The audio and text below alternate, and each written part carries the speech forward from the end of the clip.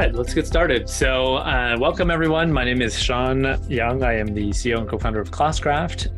This is the second event in our Chat with the Experts series that we're doing throughout the month of August, where our goal is to have honest, open conversations with education researchers that are at the forefront of super interesting, cutting edge research that we all care about.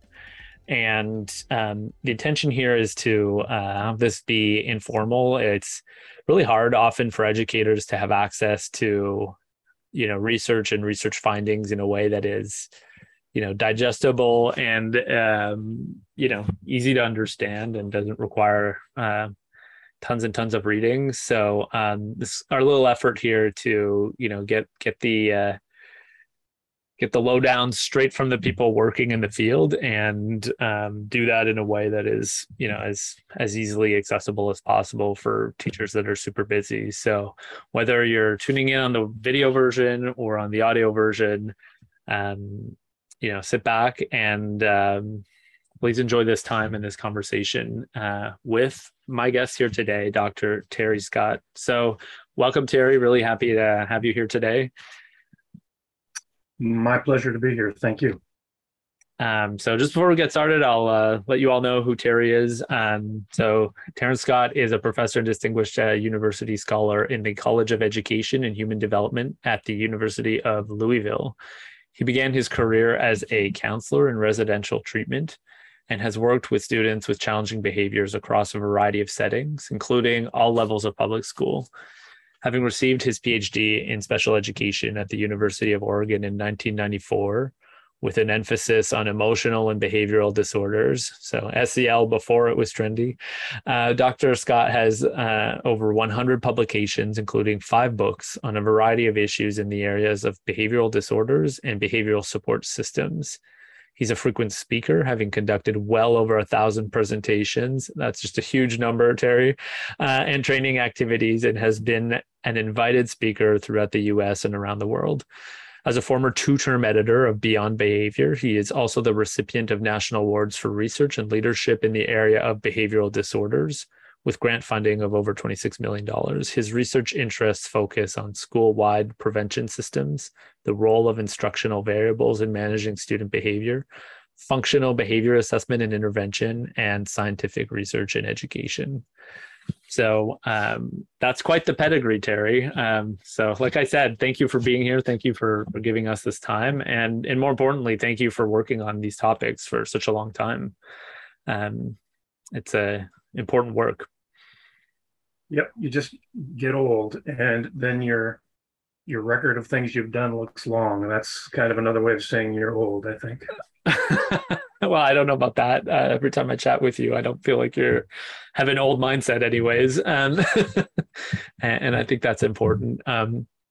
So we're going to get into the research in just a second and, dive into that. But, part of our effort of making this more personable is just getting to know the people behind the research as well. So here's my icebreaker question for you.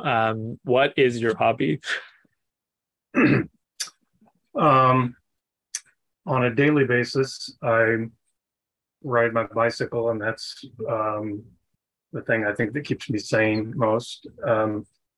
I've been collecting vinyl records since I was a little kid and have several thousand of them now that I have to keep in my house and drive my wife nuts with. That's a lot.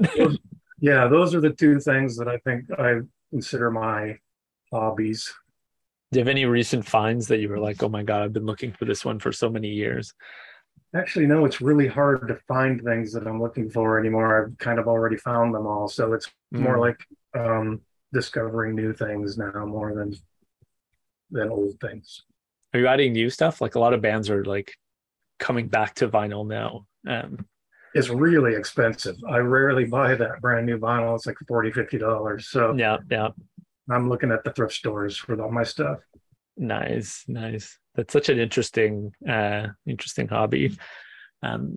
Well, I'm glad biking is keeping you sane. I'm a jogger myself, but I have a lot of respect for cyclists.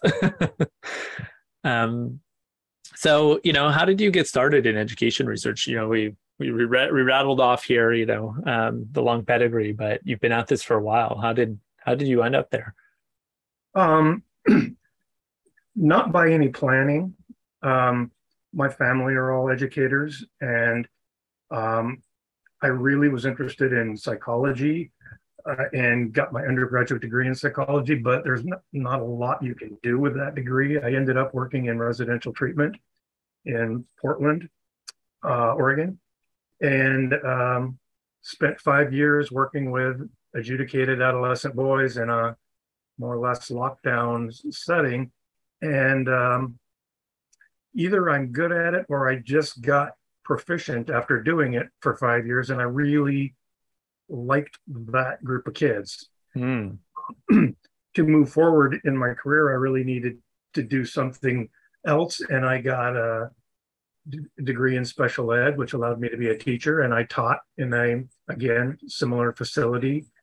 And again, it's kind of like I never thought, well, I'll do this and then I'll do this and then I'll do this. It just kind of things came together where I got really interested in research. And so I went back to the University of Oregon where I'd gotten my undergrad and just looked up faculty there and met this guy, George Sagai, who talked me into coming there. And I ended up working with George for a few years and then went back into teaching actually because I was interested in applying some of the things I learned, and then ended up after that going into higher ed where I've been for over 26 years, I guess. Mm. So what was it about that group of students originally, or that group of young people, that really drew you in? That's a great question. I find them funny. I enjoyed being around. Yeah, I agree. It's never a dull moment. The things that would bother other people, I laughed at. I just thought these kids are a hoot. But maybe that's part of what worked for me is that I didn't get really mad at them. I mean, I had expectations, et cetera, but I think they knew I enjoyed being there, and maybe that it worked more easily for me than for others. I don't know. I can so relate to that, and that's kind of how I ended up in teaching. I just did a substitute teaching job, and then like I like these kids. They're they think they're so cool, but they're really just dorks trying to figure it out. And kids are just kids. Yeah, yeah. I that really resonates with me. Kids can tell. At the end of the day, we'll get into your research here in a bit, but like it's all about the relationship building, right? It's when you're saying they could tell that you like being there. Really, in essence, that is a huge facilitator for you to have a healthy relationship with them. Yeah, absolutely. I go into schools frequently still and work, and you can find plenty of challenges without being in the room filled with kids with behavior challenges.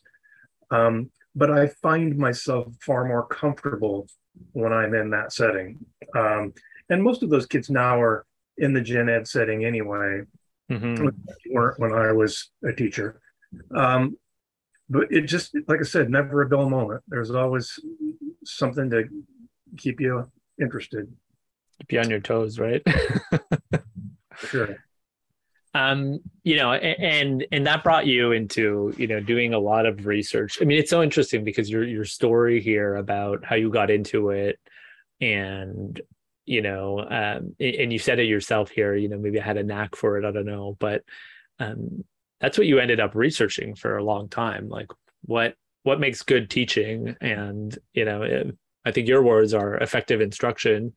But in essence, I feel like you went from there and then went into 20 years of trying to figure out, what was going on there that I could understand and transfer to other teachers. Yeah, and it's, that's been a path too. And I'm at a point in my career where I can do what I want, which is, a great. Everybody heard that, Terry. Yeah. I mean, when I was young in the field, it was, I had to follow a line of research that was going to go somewhere and that was going to get publications, et cetera. Mm-hmm. And I still want those things. Um, but I had to be really thoughtful of that. As I've progressed through that research and, most of it on school-wide things and functional behavior assessment, et cetera, I've always had this sparkle in my mind that there's more to this than what we're capturing.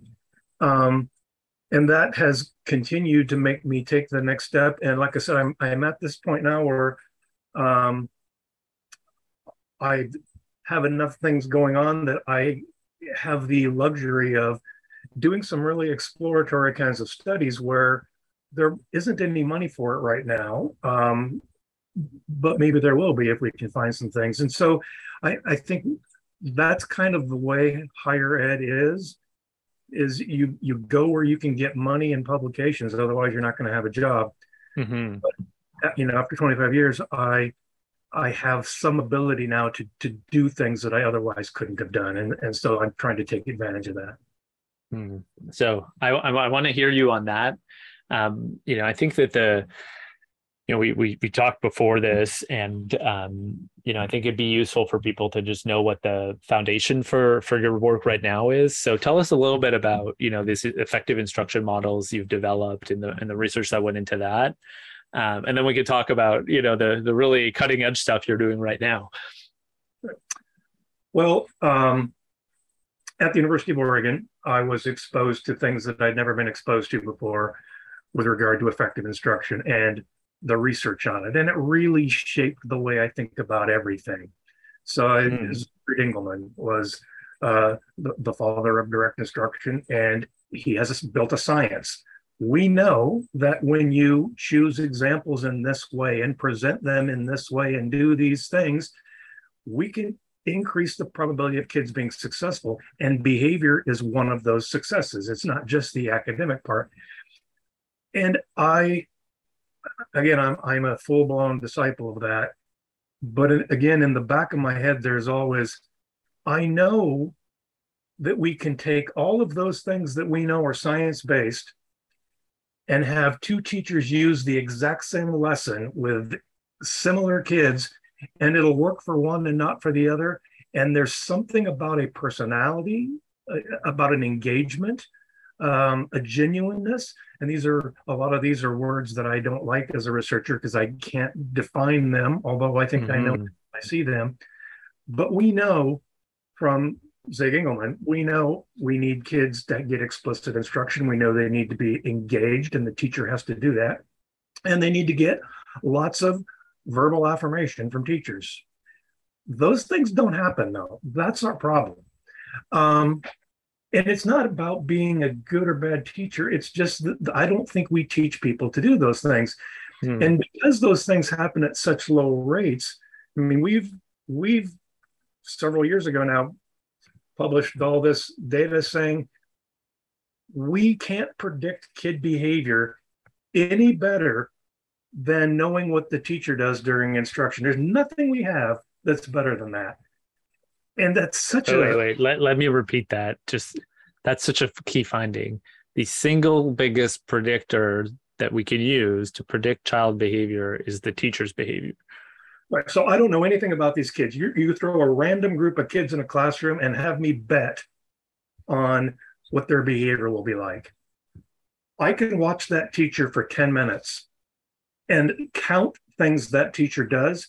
And I can compare those to the norms we've built. And I could tell you what the probability is of kids being off task or disruptive based upon teachers' behavior. And there's nothing. That's fascinating. That's fascinating. That's better than that. We spend so much time talking about kid behavior, and I think far too little time talking about adult behavior. So what are the good behavior? Like, what's it, like you said, okay, so a teacher that's behaving well, I'll put some air quotes around that, but it is a teacher that does explicit instruction, that engages students, and that gives them verbal affirmation. So what does that look like? So let's start with being explicit. Being explicit means I've looked at my students. I know who they are. I know where they're from. I know what their interests are. And I will select my examples for whatever I teach based on that. Hmm. The opposite of that is the teachers that just use whatever examples happen to show up in the book, in the curriculum. So my area is thinking about teaching kids behaviors. Well, I want to talk about what should you do when someone's bugging you? What should you do if someone's saying something about you that really frustrates you? Well, I need to go out and find examples that are real about that. And what would happen if you did this at home? And what would happen if I just come in and say, here's Dick and Jane, they're having an argument. Dick should do this, Jane should do that. These kids weren't listening past the first three words. So well, they heard Dick, right? Yeah, I'm sure they did. I have to do something. It's incumbent upon me as a teacher to do something to make them get it and to be interested enough to want to get it. And all of that is part of being explicit. The second part is engaging, which means it can't just be me talking. They need to be talking and they need to be doing things. And so I need to, while I'm teaching, be saying, what do you think? Turn to your neighbor and tell them, hey, what if I gave you this? Could you think of 3 ways to do this? Show me. I need to be engaging them back and forth. It can't just be me saying, you guys shut up and listen. I'm going to tell you something. If they're not engaged, they're not getting it. And then that third part is once they're doing something, that gives me this opportunity to give them lots of affirmation. However, I could do all 3 of the things I just described, and I could do it while yelling at the kids with a scowl on my face and really dismissing their feelings, and I wouldn't get the same effect. Mm-hmm. So there's something else. There's something else. There's something else. And that's what sparks me right now is trying to figure out what. I mean, we've got close to 15,000 observations of teachers. We wrote a whole book just on what do teachers and students do in classrooms, because we know how much they do. We know when they do it. We know how it varies by gender and ethnicity, et cetera, et cetera. All right. How do you know that? Because we code. When we go in, we'll code what the teacher does and what the kids do. And we have a code for ethnicity and I see. So you have a team that's like observing classrooms, right, in a large scale. Observations with a handheld where they're coding everything that happens. Oh, okay. So they're just sitting there and writing it all down. Got it. We do big factor analyses and say, what's the probability of X happening if teacher does this? If kid does this and teacher does this, what's the probability of kid being on task 5 minutes down? So we can say, we know what things teachers do that promote positive things for kids. We know what they are. And the things that give us the biggest bang for our buck are ironically the things that are used the least. Mm-hmm. Well, not surprisingly, right? Because if that wasn't the case, we wouldn't have the behavior crisis we have today, right? Right. I mean, so then are you then saying that you'll, like, for example, like, be able to, with a certain reliability, predict student behavior for teachers who do certain things? But if you're looking at teachers who do those things and the model doesn't predict accurately, those are the cases you're looking at now? Like, you're saying, well, this teacher's doing the things, but the behavior's not fitting into the model. No, it's a little different. What we're doing is saying, let's do the same exact coding we just did on teachers, but let's throw in a bunch of other things. So let's look at, and there's, I think, 3 steps here, and we're working on step 1 right now. I'd love to do all 3 steps, but I can't afford it, and it's too complicated. Step 1 is, what if while we were watching what the teacher does during instruction and what the kid does, pick a kid who has been nominated for challenging behaviors, we put a little wristband on them, and it monitors a ton of biophysical things. So galvanic skin response, respiration, heart rate, movement, etc. Can we predict anything more about what kids do or what teachers do by knowing those things? That'd be phase 1. The main thing about get more data, basically. Yeah, absolutely. That's what we're doing right now, kind of on a shoestring budget because we don't have federal funding for this yet. Do that. Proof of concept. Can we do this? Second step is add in voice analysis for teachers. So does a loud voice versus a calm voice predict something different from kids, both biophysical and their behavior? And then phase 3, and you could probably use like AI to like get their tone of voice out of a recording, for example, right? You have a little program that analyzes it and will come back and give you like on a frequency grid. So then the challenge is to match up that frequency grid with the coding and the biometrics, right? Reading it all across time, and then modeling with it. The third one will be facial recognition, and that exists already. There's a guy who's, I forget how many, 30 or some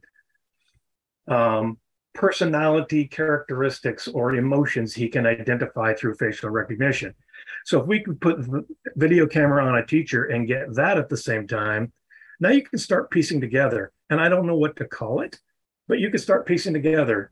Teachers that use face number 5 and voice tone number 6 have kids that are way more interested than, and again, I don't really know what I do with that. Then I try to teach everybody to use this facial expression and this voice tone. But maybe if it's not about intervening, could it at least be about screening? Which, if we had teachers do a practice lesson, could we tell ahead of time which ones were likely to have success with really challenging kids? And again, it's all just speculation. This is very exploratory, but it's what makes me want to go to work every day right now.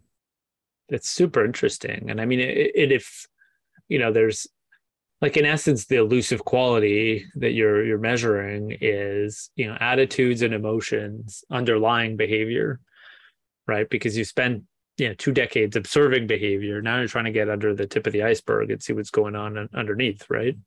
Well, and you and I have had this conversation before. I can go into a classroom and look at a teacher and watch them for a while, and in my mind I can say that teacher likes kids, or that teacher wishes they weren't here. And I know that you can tell immediately, right? I know the kids can do it too. Yeah. But what is it that we're looking at? And my researcher hat makes me want to measure that so that we can say how much of that is needed in order to make a difference. I know and can it be trained, right? And that's a whole nother issue. Is part of my experience in doing this with people in schools is that there are people whose personalities are such that this isn't in their DNA. They're never going to do the way I think they should do it. Then that's a whole other issue.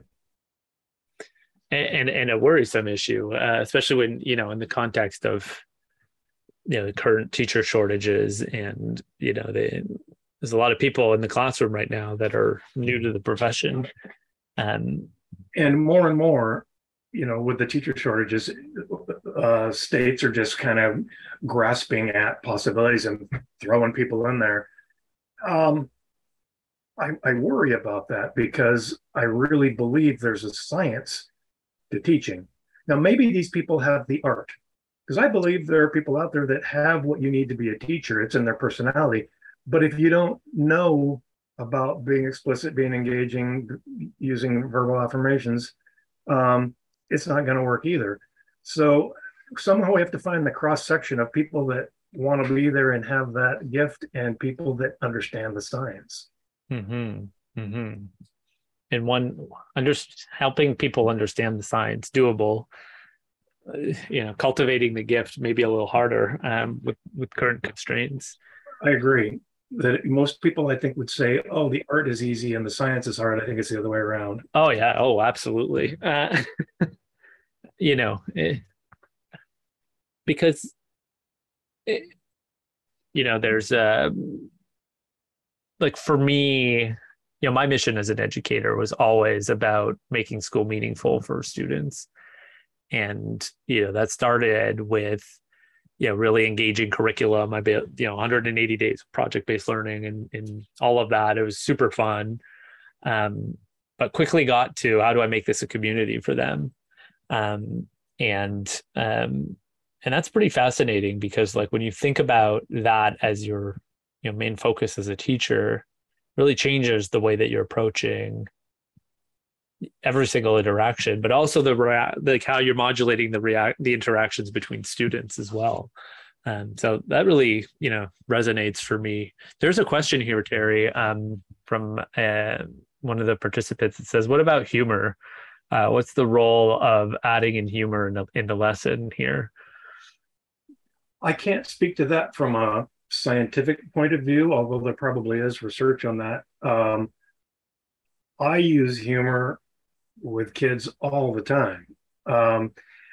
One, it gives them, I think, an impression of me as someone who is not there to be mean, not there to be harsh, but that I enjoy being there. And I think kids are more comfortable when they think the teachers are more comfortable. So I use it all the time, or I try to. Maybe they don't think it's as humorous as I do. But I think that's something that I just naturally do, and I feel like it works. And again, I can't say, and the science backs me up on that because I'm not familiar with that science, but I would bet that there's something to it. Mm-hmm.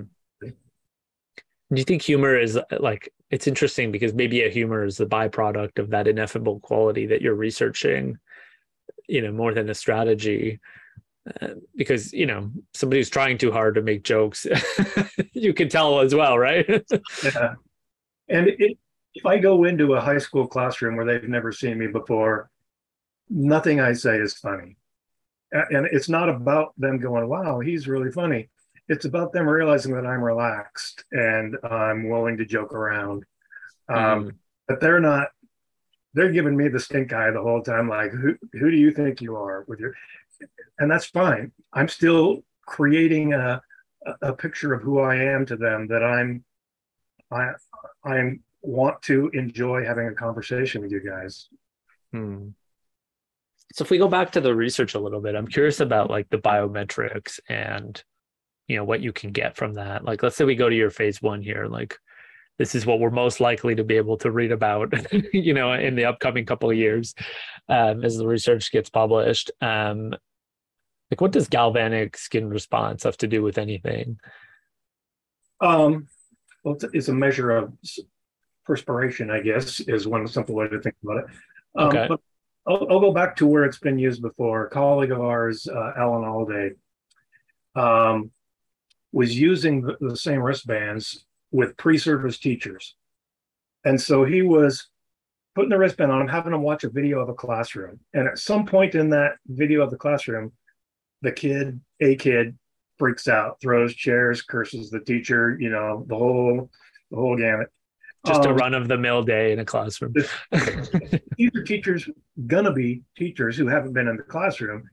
And he said everything in their biometrics went berserk. He said their, sweat increased by ×4 in 1 second. So you have to think about, again, what's the message the teacher sends to the kids during instruction? Well, if everything about my emotions are going berserk, that's got to be obvious to the kids. And what effect might that have on them? But going back to just pre-service teachers, there's a real logic here for talking about systematic desensitization. That let's have these teachers watch lots and lots of kids having misbehaviors before we put them in a school, so that when that does happen, I got this. Hey. Really? Has that been tried? No, that's his next step. All right, that's interesting. But again, so it's like watch 100 hours of videos of this until the galvanic doesn't go up, right? Basically, yeah. Until you cannot make my motor run, and I'm going to be the same caring, genuine person regardless. When you fly out the handle, I'm going to go over and I'm going to say, "You doing all right? Why don't you just take a second and get yourself together?" Rather than running over there all flustered and getting in their face and being all, everything's going. Very different probability for that kid outcome. Kids will escalate when adults escalate. And I don't think I just mean emotional escalation where I'm yelling and screaming, but just you can look at me and tell I'm breathing fast, I'm tight, I'm hard, and that also could send a kid up. Such an interesting take because, like there's more and more voices in education around social emotional learning saying, well, yes, we have all these programs, we have these curriculums coming into schools to teach kids social emotional learning. So these different skills for, amongst others, self-regulating their emotions. And more voices saying, well, how can we expect teachers to do that if we don't teach teachers how to, for themselves have those skills, right? Like I can't teach karate if I'm not a karate master. And a lot of those approaches that are, that I'm seeing out there are about teaching teachers these, specific skills and giving them strategies. And it sounds like this is just like make it so that it's not a fight or flight situation and you'll be good, So it's kind of a different approach to a problem that I think is being recognized more and more. It's pretty interesting. About those 3 tenets of effective instruction: explicit, engaging, feedback. Those are the tenets of effective instruction, regardless of who we're teaching or what we're teaching. So if we're teaching pre-service teachers to deal with kids with severe behaviors, I think the explicit part we can do. But are we engaging with them? Are we having a back and forth where they say, well, what if the kid does this? Well, what if we're this circumstance? And what if we really, and do they have chances to do something with that and get feedback from us? So I don't think we're using effective instruction to teach the adults to do that. We're giving them ideas and then saying, go. And go try it. I don't think that's good instruction. So why would we think that they're going to go out there and do it well when we haven't taught it well? So are you teaching pre-service teachers these days? I do not do that. Others. I was going to, like, what are you doing? I haven't taught undergrads for years. And that's another one of those things in higher ed. As you go on, you stop doing a lot of that teaching thing is really important. Yeah, it's just that system works that way. It's kind of has an impact for sure. There's a comment here from somebody saying that they learned how to be good at classroom management while substitute teaching while being in college. And I have to say that's how I started as a teacher. I substitute taught for a couple of years while I was in college, and definitely has that same desensitizing impact. It's interesting because substitute teaching, you don't have a long-term relationship with these students. I'm here for an hour. If this doesn't work out, I'm not going to see them again, I think substitute teaching is the hardest job there is in education. That reason, it's short term. They know it's short term. Yep. The fact that someone, the person who made this comment, the fact that he or she and you could substitute and become a good teacher from it is a testament to who you are as a person. Because that's interesting. For a lot of people, that would be the experience that would make them never want to be in a school again. And I know people that's the case for sure. So how fast is this research going to get published? When can we know? What's your horizon there? We will start doing the first real data collection this fall. We've been trying to get reliable on using the various instruments and syncing them up. We're hopefully this fall we'll get the first phase, and by spring maybe we'll add the voice. I don't think the video facial recognition will be there for years, 2-3 years. The idea would be to get enough data to kind of write a concept paper, and then to try to get some funding to do more exploratory studies on a larger scale. It's expensive to do. Just one of those little wristbands costs $1,300. So, wow, I have 2 of them. So that means we have to do dyads and then run to the next dyad. We can't be doing a bunch of things at once, and it means it's and I guess if we had a bunch of people that really wanted to do this near where I was, I'd buy more of them, but I'm not going to buy more, just have them sit around, because it's also not real easy to find a teacher who's willing to put that on and have us come in and watch them every day. Oh yeah, I mean maybe that biases it because it'll bias towards confident teachers, right? Absolutely. That's a really good point. We'll just take what we can get right now. Hmm. And so, there's yeah, regardless of this ineffable quality that you're still chasing, you're like it's like Moby Dick. But a lot of your previous work is super interesting. You've written a lot of books about them. Do you want to just tell us, for people who might want to, know more about this stuff, effective instruction, the what was it? Explicit engage feedback model. Where could somebody read up on that? Um, well, again, the kind of the father of all this is again Siegfried Engelmann, who's now passed away. Um, and he wrote about it very technically and created a whole science around it. My interest has always been using that technology for teaching behavior.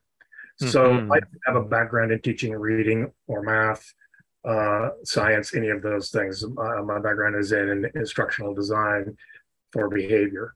So, the book that I wrote called Teaching Behavior was a kind of a first person account of what a teacher does in a classroom on a daily basis that involves the tenets of effective instruction as a method for teaching and managing behavior. So that's kind of, I put that all together. I'm certainly not the only one or the best one when it comes to writing those things. If you look up classroom management, explicit instruction kind of crossover, there's a lot of things out there. So then what do you think about like prevalent models like PBIS and SEL and, MTSS? These are the behavior, buzzwords. What's your take on, I mean, I guess those are three separate questions, but what's your take on all that, on what's happening these days in schools? I started with PBIS as a doctoral student with George Sagai when they were just starting PBIS. And so I've kind of been around it from its inception and watched it evolve. I'm a very big believer in PBIS. But PBIS is based on the tenets of effective instruction. The people that developed PBIS at the University of Oregon were all students of Zig Engelmann's. And so everything keeps coming back to that. It's just, how do you apply it, a logic across the school? So things that the academic oriented people will talk about with big ideas, concepts and scaffolding, all of those have been translated into PBIS. We just don't call them the same things. Like we call them expectations. The big expectations for your school are the same as big ideas. And, all those rules and scaffolding, et cetera, that we use in academics become the teaching behaviors that we do. So I'm a big proponent because it follows the logic that I follow. I do think that PBIS has evolved to the point where it's way past that. And whether that's good or bad for PBIS, I don't know. But I think that there is logically a reason for people to say, we've done PBIS for 25 years. How do we expand it? And so I think people are bringing in lots of other things that are really necessary. And again, will that prove to be too unwieldy and make PBIS become too top heavy and implode and no one can do it? I don't know. But I think it's natural and I think it's necessary to continue to push that. Yeah, totally. Well, it's interesting because like now I'm like connecting the dots between some things you said previously. Like I've been in, we help schools, transform and upgrade their PBIS programs. Like that's a lot of the people we work with. And I have seen so many people, doing PBIS, but not in a benevolent way. Going back to, you can do all those things, but you're still yelling at the kids. I've seen people, you put in the tokens and it's meant to be, positive affirmations, but people are, I've seen people use them to, hey, you won't like threaten that they won't get their dollars. And, basically like, use the currency as a way to really not do positive affirmation. So I think there's some of the ineffable qualities of what you're looking around, effective instruction and classroom management, translate to the school level as well. And maybe it's like school culture or some broad term like that, but I kind of feel like there's some of that happening too. I don't know if you would agree with that.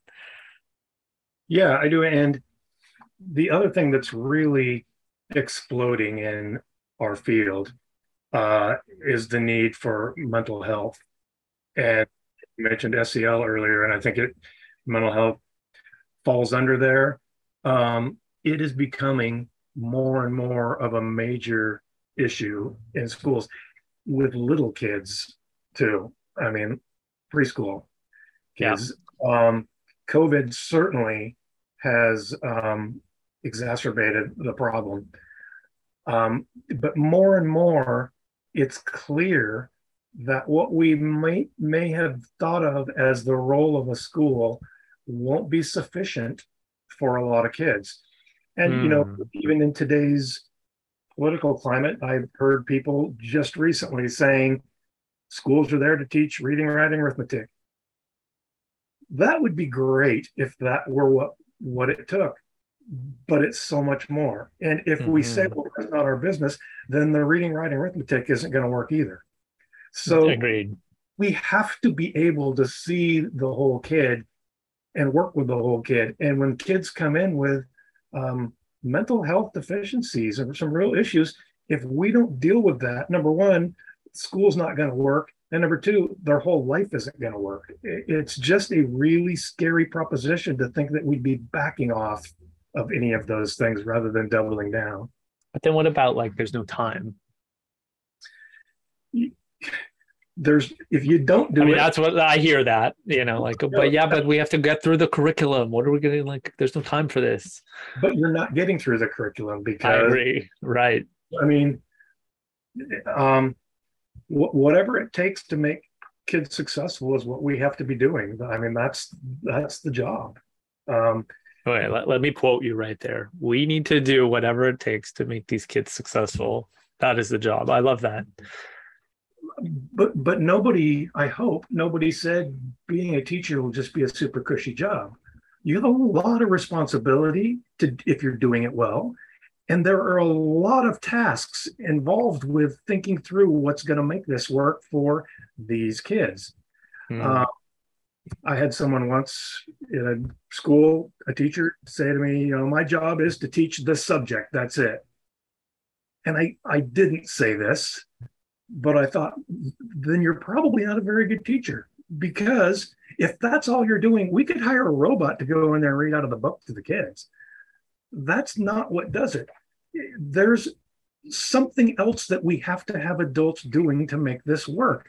And I believe that there are things we could do with machine learning, but it's not going to replace having a relationship and giving real examples to kids and talking about what that means for their world. Well, not at least until robots are far more sophisticated than they are now. Yeah, exactly. Well, society will have imploded before we have those robots, right? I so agree with that. I mean, our tagline at Classcraft is relationships are everything. And, we're using gamification models for, motivating students around behavior. And so much of the time, we have exchanges about, gamifying math and gamifying reading and all the curricular side of this. And, my experience has been that if the kids don't want to be there, all of that doesn't matter. And that, that includes, I don't want to be there because I have mental health challenges. That includes, I don't want to be here because it's not safe. That includes, I don't want to be here because my teacher doesn't like me, et cetera, et cetera. And so I think that there's a responsibility we have to make it a place kids want to be. And that does mean, what you're saying, helping them address mental health challenges. And it's sad that that's where we are, but it is where we are. Is it sad? Why is that sad? It's sad that these things aren't handled by other areas of our society, that mental health isn't available to people who need it, that the only place they're going to get it is in the school. That's sad that it falls upon the school to do that. Sure. But it is the reality. And so if we choose not to do it because we don't have time, all we're going to do is have more problems. It's, Mm-hmm. you know, I just think, again, a more civilized society maybe would figure out ways to make sure that everybody's getting what they need rather than beating up the school to figure it out. Mm. You think we're going to get it? Probably not before I retire. You're still only, you're not a day above 20, Terry. um, some of the questions I had prepared here were about, what are big challenges? What do you foresee? And I feel like we addressed some of these, but maybe, one last one here could be, what advice would you have for teachers that are starting their careers today? There's a lot of people that have left the profession, and as a result, lots of people coming to the profession. Mm-hmm. What would be your advice to them today? Focus on practices and relationships. Constantly take your temperature on these things mentally and engage in continuous improvement. I mean, we're never done learning how to be better teachers. I feel like every time I'm back in a classroom doing something with kids, I think, God, why did I do that? That was totally wrong. But I'm trying to take my temperature constantly and think, what would I do next time with that? We just have to remember that what we do when we're with our students has a major impact on the probability of their success. And that is a responsibility for us. I mean, the fact that we have such an impact, along with that comes giant responsibility. And so I feel like, being a teacher wasn't what I wanted to do when I was in high school or even in college. The more I've been a teacher and studied teaching, the more I have realized what an incredible difference teachers have the ability to make. And that responsibility makes me feel like I need to keep doing things and keep learning. And I think that's the way everyone should approach it, is that I'm not a master teacher. I'm a teacher who's been doing this a long time, who knows a lot, but I want to be better. It's so interesting. I mean, I think that a lot of teachers feel like they can't have an impact anymore. Yes, every day. I know, I believe that. But, I think it's a challenging job and people, lose sight of that. So those are important words. It's an important reminder. When I worked in residential treatment, these kids would be wards of the state. They'd be placed there. They'd be there for a year or so, and then they'd be moved on to some other placement. And you didn't think about it, really didn't see them much. But every once in a while, you'd see one, and they'd come up and say, thanks.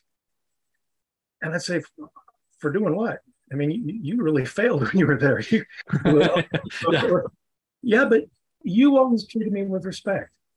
And I feel like that really means a lot to me. That it didn't make a difference then, but if you feel that now, maybe it did make a difference. But it keeps me grounded in thinking it's not magic. I don't have any magic skills with kids, but I know the kinds of things that work, and I go back to practices and relationships. I think it's important to remember that in these times where, there's more behavioral challenges than ever in the classroom, and where, the social climate is super challenging for teachers. Important, I think, for them to remember why they got into teaching and knowing that, they can have an impact on a person or people, on a regular basis. So thanks for those words, Terry. We're coming up on time here. Thank you so much for this exchange. As always, every conversation I have with you, I find super fascinating and interesting. So thank you so much for your time. I'm sure everybody listening felt the same way. Well, again, I appreciate it being involved with you and your organization. And, I think it's worthwhile. So thank you for inviting me. Thank you so much. And I really look forward to, hearing more about, the ineffable quality, if we can find it. Um, I think that will be super fascinating. So thanks again. Good luck with your back to school season in grant writing. And for everybody listening, good luck with your back to school. And I hope that this inspired you and informed you. And you can find out more about all this work we're doing on classcraft.com or on our social media. There's more of these talks as well. So feel free to join in on the next ones, or go listen to the recordings of the previous ones. Thank you so much.